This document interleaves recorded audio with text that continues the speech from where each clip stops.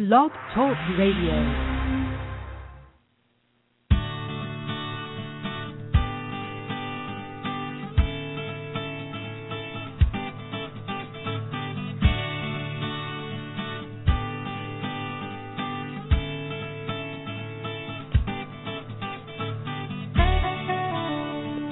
Well, that's very familiar music. What that tells me is that we're back. Parenting Your Challenging Child is back on the air. And this is Dr. Ross Green. Very good to be back with you again after having taken June, July, and August off from the program. And very glad to have the program beginning this year with our parents panel members, Kathy and Susie. I'll bring them on the air in just a minute. How was your summer with your behaviorally challenging child? Phones are going to be open today, even though it's a parents panel. We'll be hearing from Susie and Kathy about how their summers went and find out what they want to be covering on today's program. But well, I hope you've had a good summer, and it's good to be back with you again. We do this, as you may know, every Monday, September through May, at 11 a.m. Eastern Time. And if you want to call in and comment or ask a question, that number is 347-994-2981. Now let me bring on Susie and Kathy. How are you both doing? Don't answer at once. Susie, how are you? I'm good, Dr. Green. Thanks. How are you? And hi, Kathy. Hi, Susie. Kathy, how are you doing? Doing very well. It feels like fall has come, just in time for the panel, I guess. Just in time. It is crisp here in Maine, and let's see, it was in the 50s this morning. So, yes, fall has come. I've seen a few changing leaves already. I'm kind of excited for fall. This is a sort of a crisp, refreshing time of year. Will be crisp and refreshing on this program as well. Do either of you want to tell us about anything related to your behaviorally challenging children this summer, or anything you want to start this year off with in terms of topic? Kathy, do you want to go first? Okay, thank you, Susie. Well, I past couple of days I've been thinking about what would be a good topic, and I went through a few and rejected them, thinking they weren't broad enough. And I think I was blessed this morning with the honeymoon period being over, and I almost said to my son, thank you for the topic. Of course, he wouldn't have understood what I meant, but it was helpful. And I'll just back up a second and just say that we did have a good summer. It was a good blend of activities, quiet time. We came up with a wonderful plan for the use of electronics so that they wouldn't dominate our household. Having two teenage boys, if you let them, they would be on the computers all day, and I, of course, want them to be outside or playing with friends or reading or whatever they get up to, and we came up with a solution of having electronics between 5 and 8, and it worked all summer. And that way I wasn't chasing them around saying, are you on your iPod, or FaceTiming with this person or that. They were able to have a balance of social in connections with friends, but also doing other things. So, things went pretty well, had a good balance. School started well for both, and my behaviorally challenging kid, what I realized what was going to be the issue this year is he's going into high school, same school where he's been, but there will be some challenges around the expectations and things being new. For example, one thing that I didn't think was a big deal was we had to buy 5 different colored binders for each subject that he's studying, and then the binder stays at school within the classroom. And so that was a change, and he was grumbled about it, but packed them off himself. I think there's going to be an expectation that some of the homework that's assigned is done at home. That's going to be huge. there's going to be an expectation that we bring our own device, meaning computer, laptop, iPad, whatever, to school every day. And in the past, my son has relied on the school's computers. There's going to be the requirement of using Google apps versus using Word. So as I look at all of these things, I'm grateful for the growth that we've had. I mean, I've gotten him to agree to wear sneakers for gym day. We got some sort of structural issues ironed out with our school, but I'm also apprehensive of all of the demands that are coming, and how are we going to meet them, and how do I approach that and be supportive of the school, but also recognize the challenges that it's going to pose, and it's hard to know where to start when you feel like there are going to be that many new demands. And is it the sheer number of demands that is giving you trepidation, or are there things about those demands that you are thinking to yourself, this one could be trouble? I think it's a combination of both.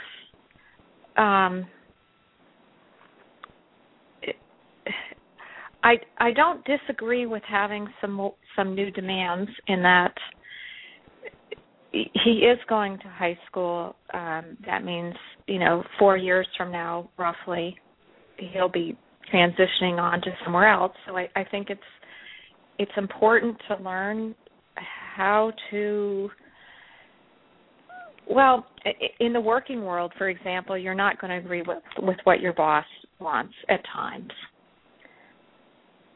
Some things, like arguing about what color notebook or how many notebooks we have to buy, is it worth getting upset over? I just said, well, here are the notebooks, and you can bring them in. And I'm sort of plan seeing it, meaning they'll figure out with him at school whether he's going to use them or not.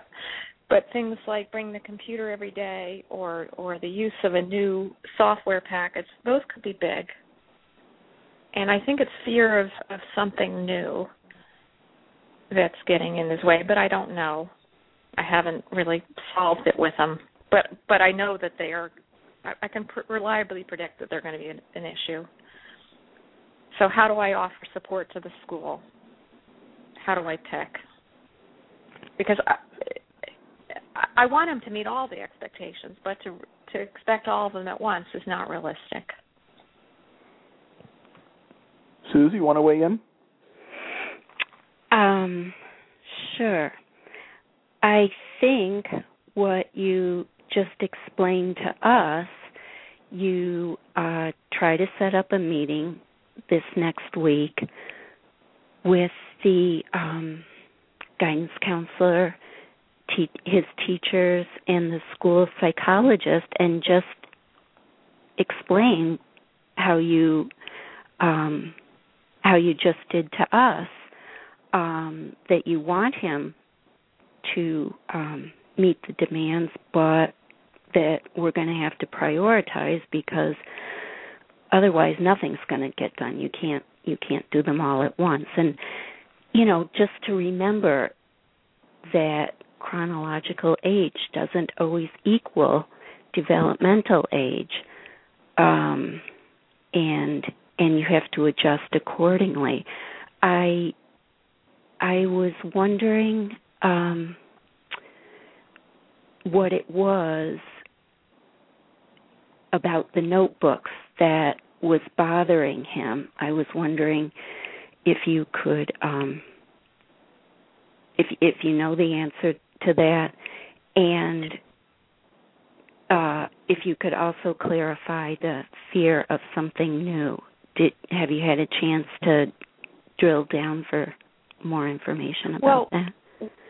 With the notebooks, he's in a private school versus a public school, which his brother is in, and he had previously been part of the public school system that his brother is at.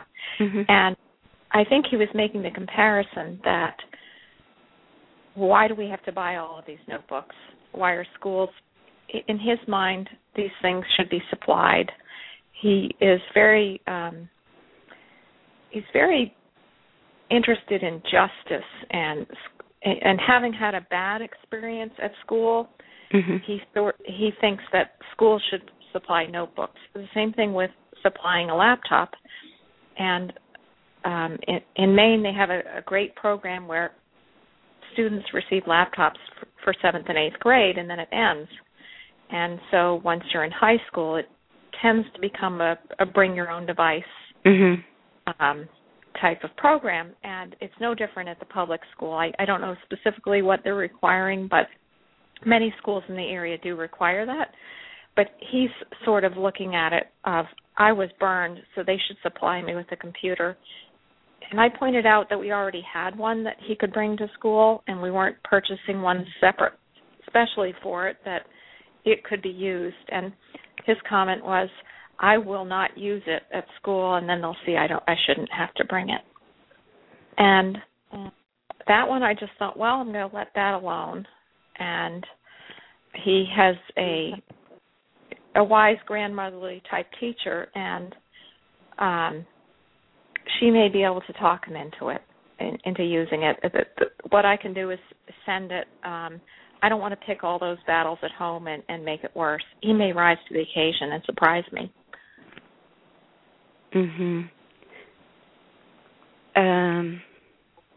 But the fear of something new, if he has a program that's working, such as Word, which he's figured out, he doesn't want to learn Gmail, which is how the teachers plan to communicate with the students. He doesn't want to learn the apps, the Google Apps program, and he has fears of, if he had his work in the cloud, that people would have access to it, and he's worried about security. I mean, I don't know that he's really thought that through, because someone having access to his math problems is not really that exciting a thing to hack into. But he reacts very strongly to being told to use a certain program, or this is the way we do things kind of language. So, but on the school's point of view, they don't want to have to negotiate everything with him or solve it with him either. So I'm sort of feel like I'm caught between a rock and a hard place sometimes when I want to support both of them. Absolutely. Well, I'm sorry, Dr. Green, were you going to say something? I was, but I'd prefer to defer to you.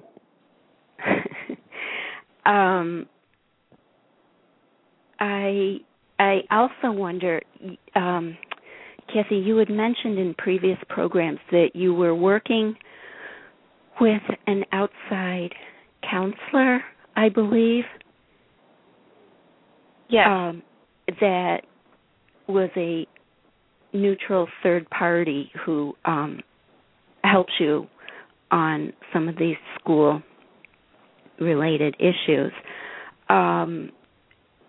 Is that, are some of these problems about the notebook or using Gmail and his worry about security, is that something that she can help with and talk to him about and work out something with him?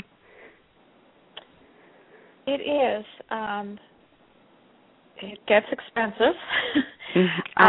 Kathy, I know. I totally understand. And I'm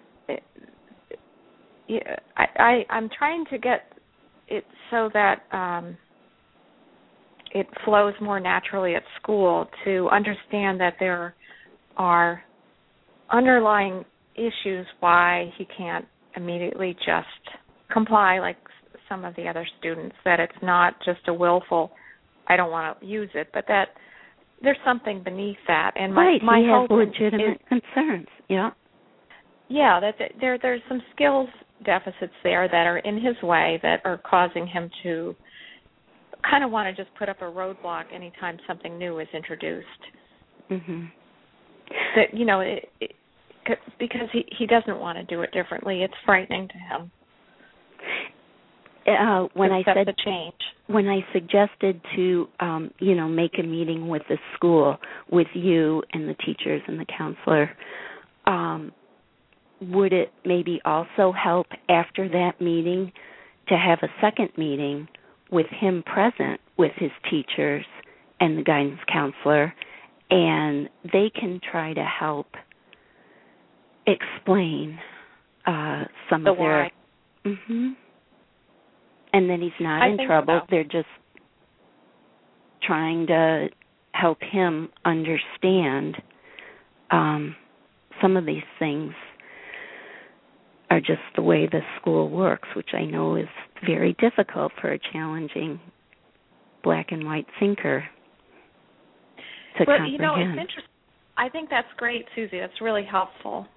We are having a meeting with a school psychologist or consulting one coming up on Thursday just to kind of anticipate what will happen. Mm-hmm. And I think prioritizing makes a whole lot of sense.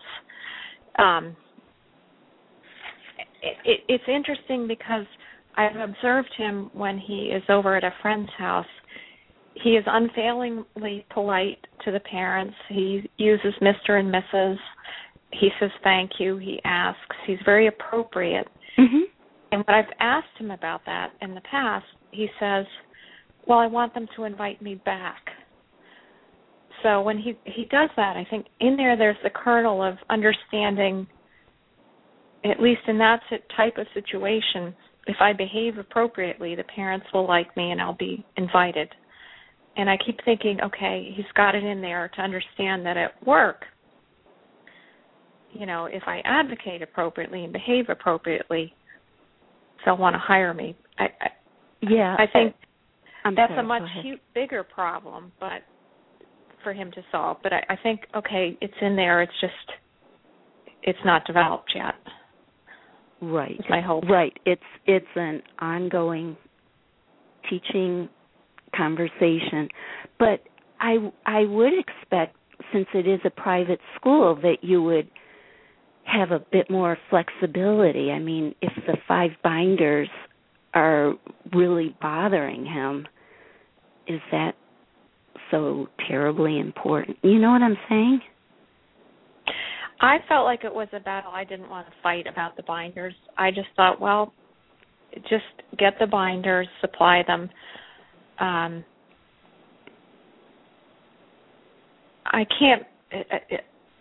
can't make him use them, and he probably won't argue with that so much as what software are we using, or I have to use my own laptop. I don't want to do that.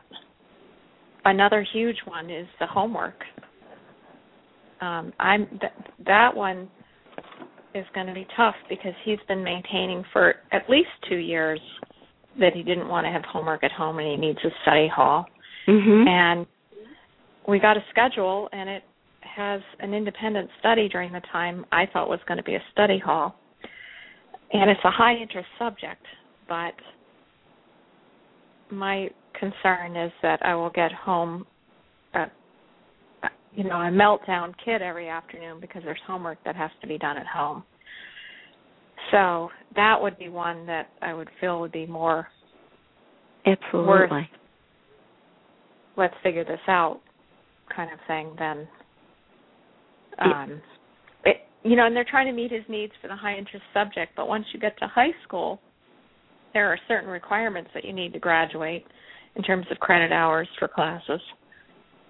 And he has special things like OT and occupational therapy and meeting with a social worker and some social thinking work, all of which he needs. So there isn't a whole lot of time left in a day, but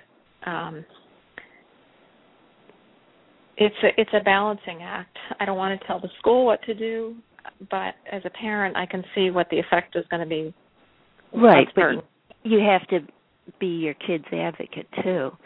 And right. I mean, one thing that was helpful with our challenging daughter was to have a reduced schedule in high school. It meant that, she had to take some classes over the summer, but it certainly made the school year more manageable. She had different difficulties, but that's one idea to explore. It is, or even longer to graduate. Absolutely.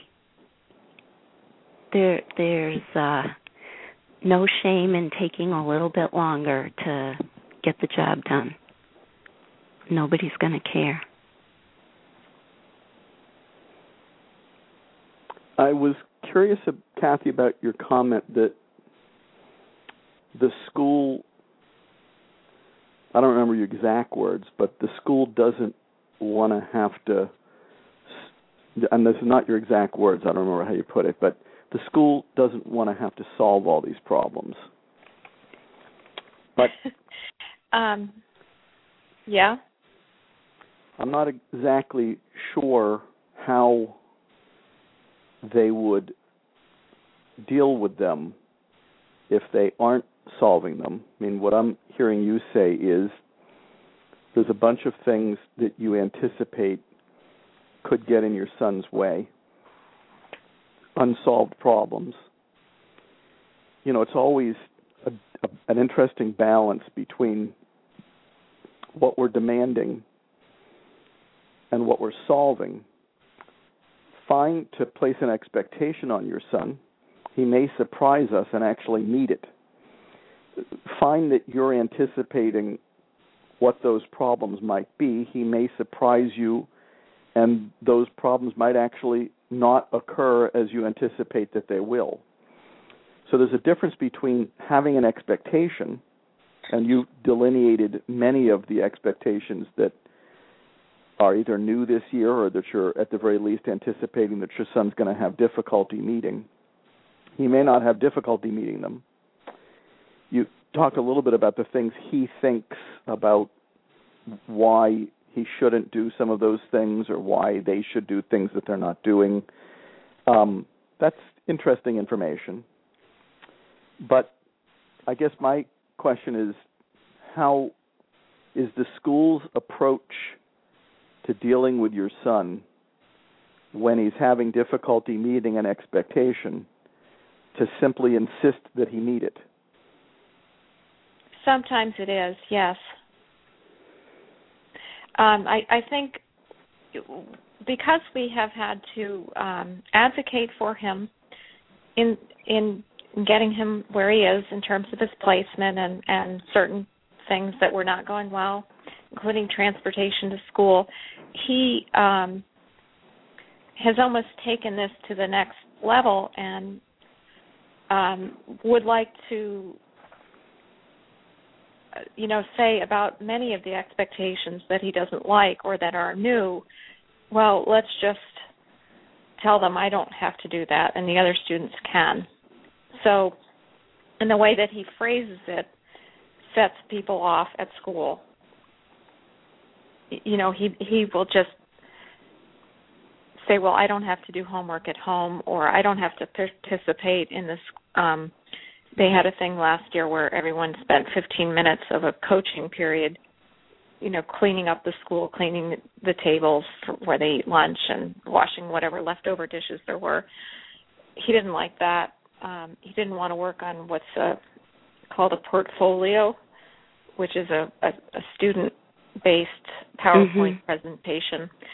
So he didn't want to do that. So he sort of, his language is, I don't want to do that expectation.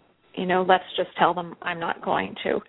So he has kind of taken what we've taught him about advocating us to an extreme or a way that's off-putting to people. Well, that would be an unsolved problem all by itself, but it does sound like he is defaulting into a solution. I doubt that you've been solving every problem with him by deciding that he doesn't have to do it. That seems to be his, or you would not have made progress with him. That seems to be his either unique interpretation or what he's defaulting into, as a lot of behaviorally challenging kids do. It's not tragic that he has a solution in his repertoire. Not ideal that his apparently default solution is, let's just drop it. So that's an unsolved problem. And the fact that it's off-putting, he's, I don't know if he knows that, and hopefully adults who are working with him are enlightened enough or can be enlightened to recognize that while that may be his default solution and the first one that comes out of his mouth, he is open to discussion about other potential solutions. Certainly we're not going to make much progress with him if the only solution we ever apply is he just doesn't have to do something if it's hard for him. That said, simply insisting that he do something that's hard for him probably is making a similar mistake but in the opposite direction. Instead of dropping everything, we are insisting without ever finding out what's hard about it for him. Of course, that's the dilemma I had a long time ago when I was trying to help people in a certain way, namely by helping them insist better and by applying adult-imposed consequence to help them in that endeavor, to help them become world-class insisters. But, of course, if you're not a world-class insister and you think you only have two options, then the only other option is to drop everything. But what I'm hearing about is that there's a whole bunch of unsolved problems that could be handled with Plan B. The part that just intrigued me the most, because I want to make sure that we get to the things Susie wanted to talk about today too, but the thing that intrigued me the most is if the school is disinclined to solve problems with him, and it sounds like they are okay solving problems with him on some things, but insist on others. I'm kind of curious about the algorithm for which ones they're insisting on and which ones they are problem solving on, because that's one I would have a very hard time making a decision about. But I think it's great that you're anticipating the things that could get in the way. I think the whole thing starts to feel very overwhelming if we don't systematically turn those into specific unsolved problems. And it definitely starts to feel very overwhelming if you're feeling like you don't have people at school who are partnering with you and your son to try to solve them. Certainly one unsolved problem, I don't know if this would make your priority list or not, is helping your son recognize that him saying that everything should be dropped is not the ideal way to approach unsolved problems. I don't know if that would make your priority list or not. You'd have to decide with the folks at school. Susie, anything you wanted to? You bet. Anything you wanted to kick off the year with? Well, I would love to mention that the third annual International Summit on Non-Adversarial, Non-Punitive Intervention for At-Risk Kids is being held on November 8th, and that's very exciting. That's a mouthful, Mrs. Porton. Susie. I've been practicing all summer. It's a mouthful. And that's in Portland, Maine on November 8th. It's co-sponsored by Lives in the Balance and the Maine Juvenile Justice Advisory Group. Sorry, just thought I'd throw in some details there. Absolutely. Over the summer, I ran into a neighbor who, together with her husband, have a 16-year-old challenging daughter. And the mom asked for help with the following family problem. When the daughter goes to the mall with a friend, the mother gives her a certain amount of cash, plus the daughter has a credit card for only emergencies. Almost without exception, the daughter spends way over the limit every time. They've had some proactive Plan B type discussions. The daughter says, okay, she understands, but the daughter continues to purchase stuff, either giving in to peer pressure or sometimes she just wants something, and the problem persists. The husband's furious with the situation and wants to stop giving the daughter any money to go to the mall. The mom is reluctant to punish or consequence the daughter, mother knows that's not solving problems collaboratively. So we're wondering, what do you think, Dr. Green? What's the solution that they have in place? I'm hearing that they've done proactive Plan B on this problem, but I'm not complete. And I'm hearing that what I'm mostly hearing. I mean, I don't jump to adult-imposed consequences just because an original solution isn't working. In fact, I don't jump to adult-imposed consequences on almost anything, but certainly not just because a solution isn't working yet. But I'm not completely clear on what the solution is in the first place. What do they think is the solution that is solving this problem? I hear that they're giving them her money. I don't understand how she continues to overspend. What's the solution? Well, the daughter ends up using her credit card that was supposed to be for emergencies, and she pays extra with the credit card. Got it. So she's got a credit card for emergencies. She's using it to overspend. I had missed that part. What's their solution to her overspending? And say what? What is the solution to her overspending? What do I think? No, I'm wondering. Or have they come up with one? Have they come up with one? No, they just have these conversations. The daughter agrees. She says that she understands, but continues to spend away. Oh, so I hate to say it, but it sounds like the "I'll try harder" solution. Right. Yes. I'll try harder never works. Yep.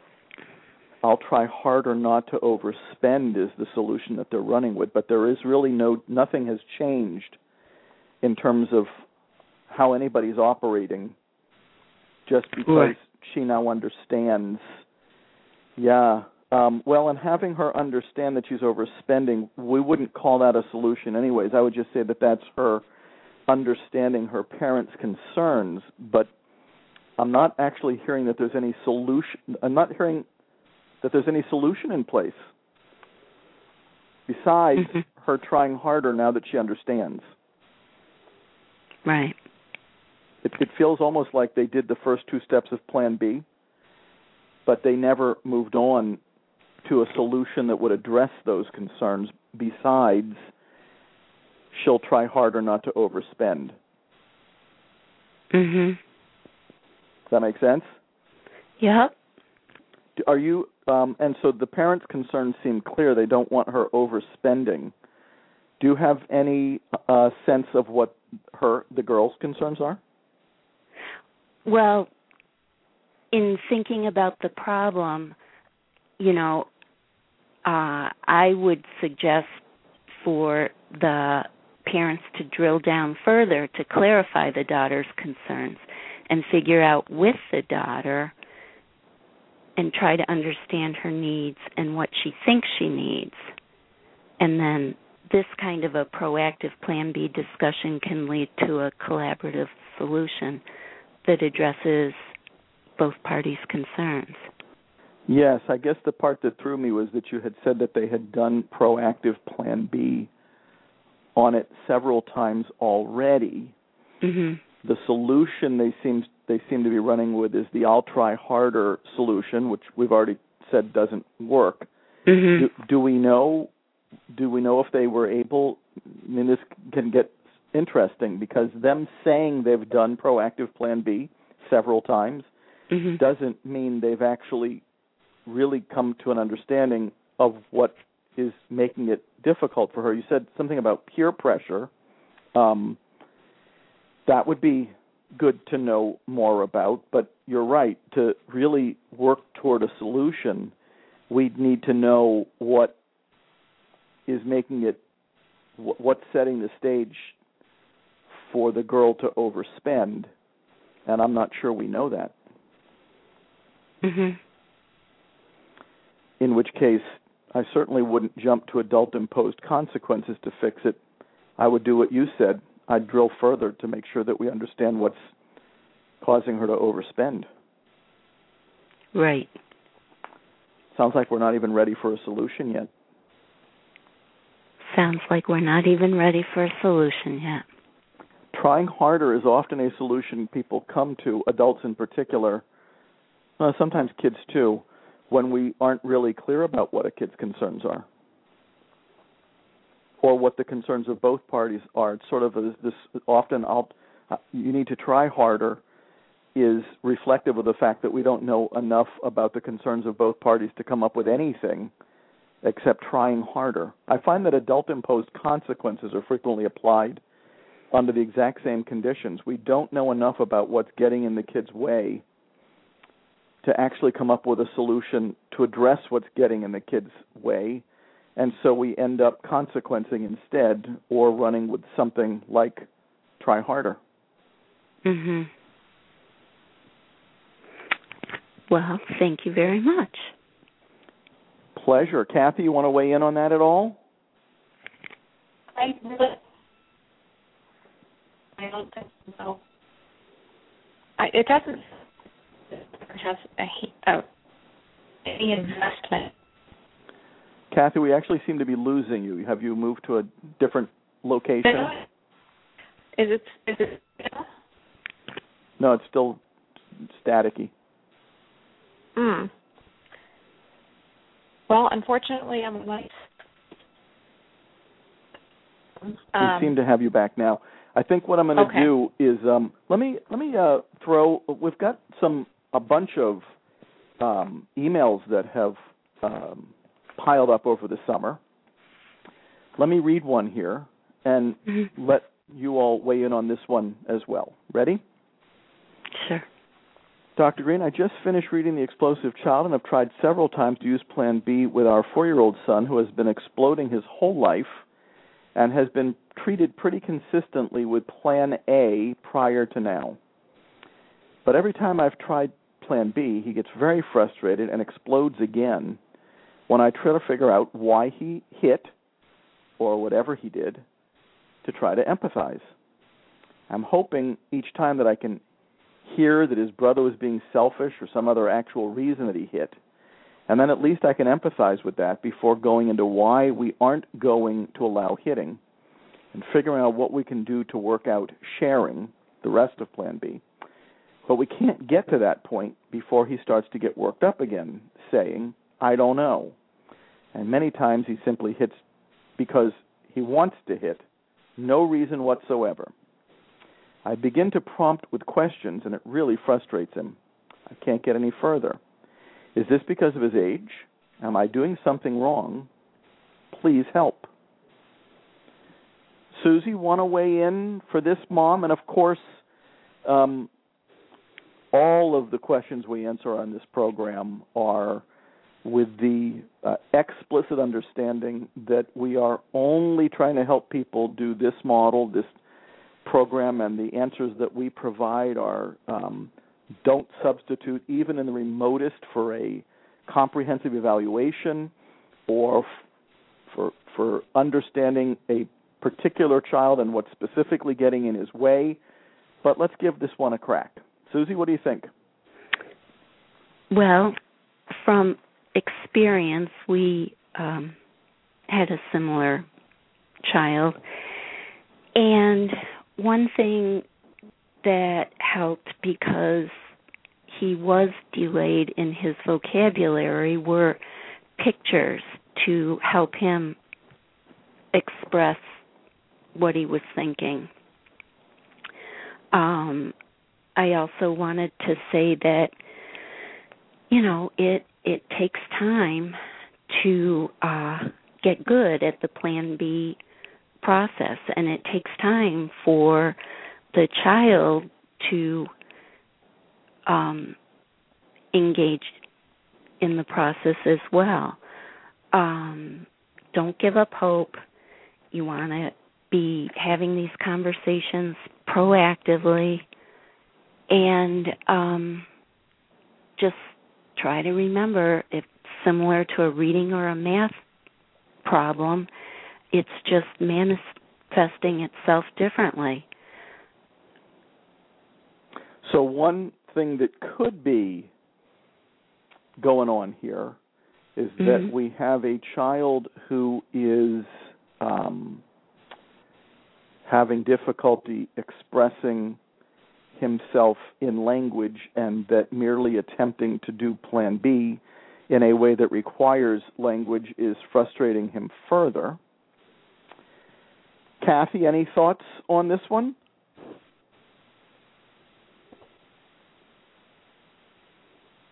I think we've lost Kathy. Oh, maybe not. Hello? Can you hear me now? Yeah. I think we're okay. What wasn't clear to me was the timing of the conversation. Was she trying to have these with her son right after the incident, or at a calm time when it's a good time to have a conversation? Because that can greatly affect how those things go.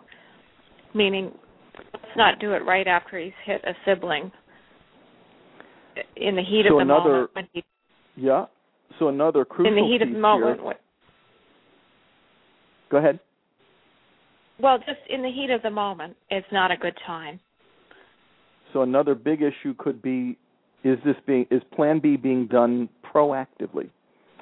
Heat of the moment, immediately thereafter, not ideal. And you're right, the emailer wasn't clear about timing. So there's two things that could be getting in the way. I have a third to throw into the hopper. Sounds to me like she is talking with him about hitting, which is a behavior. Even if we're doing Plan B proactively, and once again, it's not clear that the emailer is, but even if we're doing Plan B proactively, if we ask the child what's going on with a particular behavior, then what we're really doing is asking the child about every single unsolved problem that could be setting in motion that behavior. Which means we could be asking the child about 27 completely different unsolved problems when we say, I've noticed that you're hitting, what's up? So the goal is to actually not to ask the child about behavior, but about these specific conditions called unsolved problems in which those behaviors are occurring.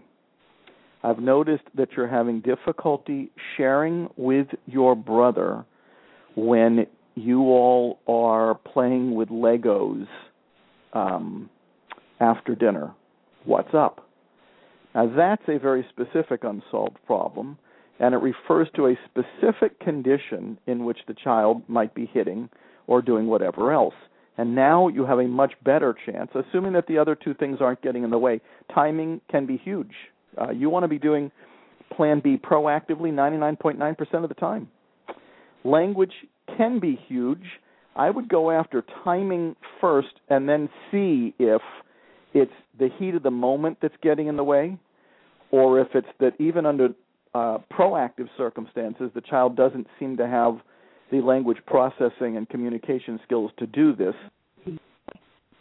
But of all of the things I might do besides timing and language, we want to be talking with the child about specific unsolved problems, not about his behavior, because, and I know I'm repeating myself here, when we ask about behavior, we are asking about every single unsolved problem that occurs when that behavior occurs, and we're not going to get any answer that way. It's actually going to be more frustrating to the child if we're asking about behavior.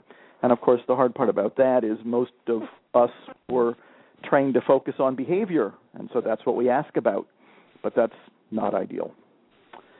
I hope that answers our emailers' questions. We have about 30 seconds left in today's program. Susie, Kathy, anything last at the end of the program here?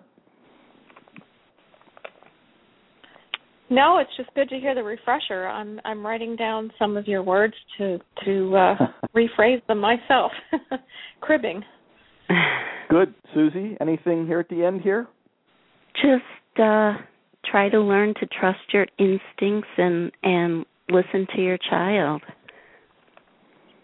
Of course, that's the hard part. the listening part. Kids have good instincts too, don't they? And yes. we learn about that stuff when we're doing the empathy step of Plan B. Thank you both. It's great to have you back again. And I look forward to doing this again next month. Thank you. Thank you.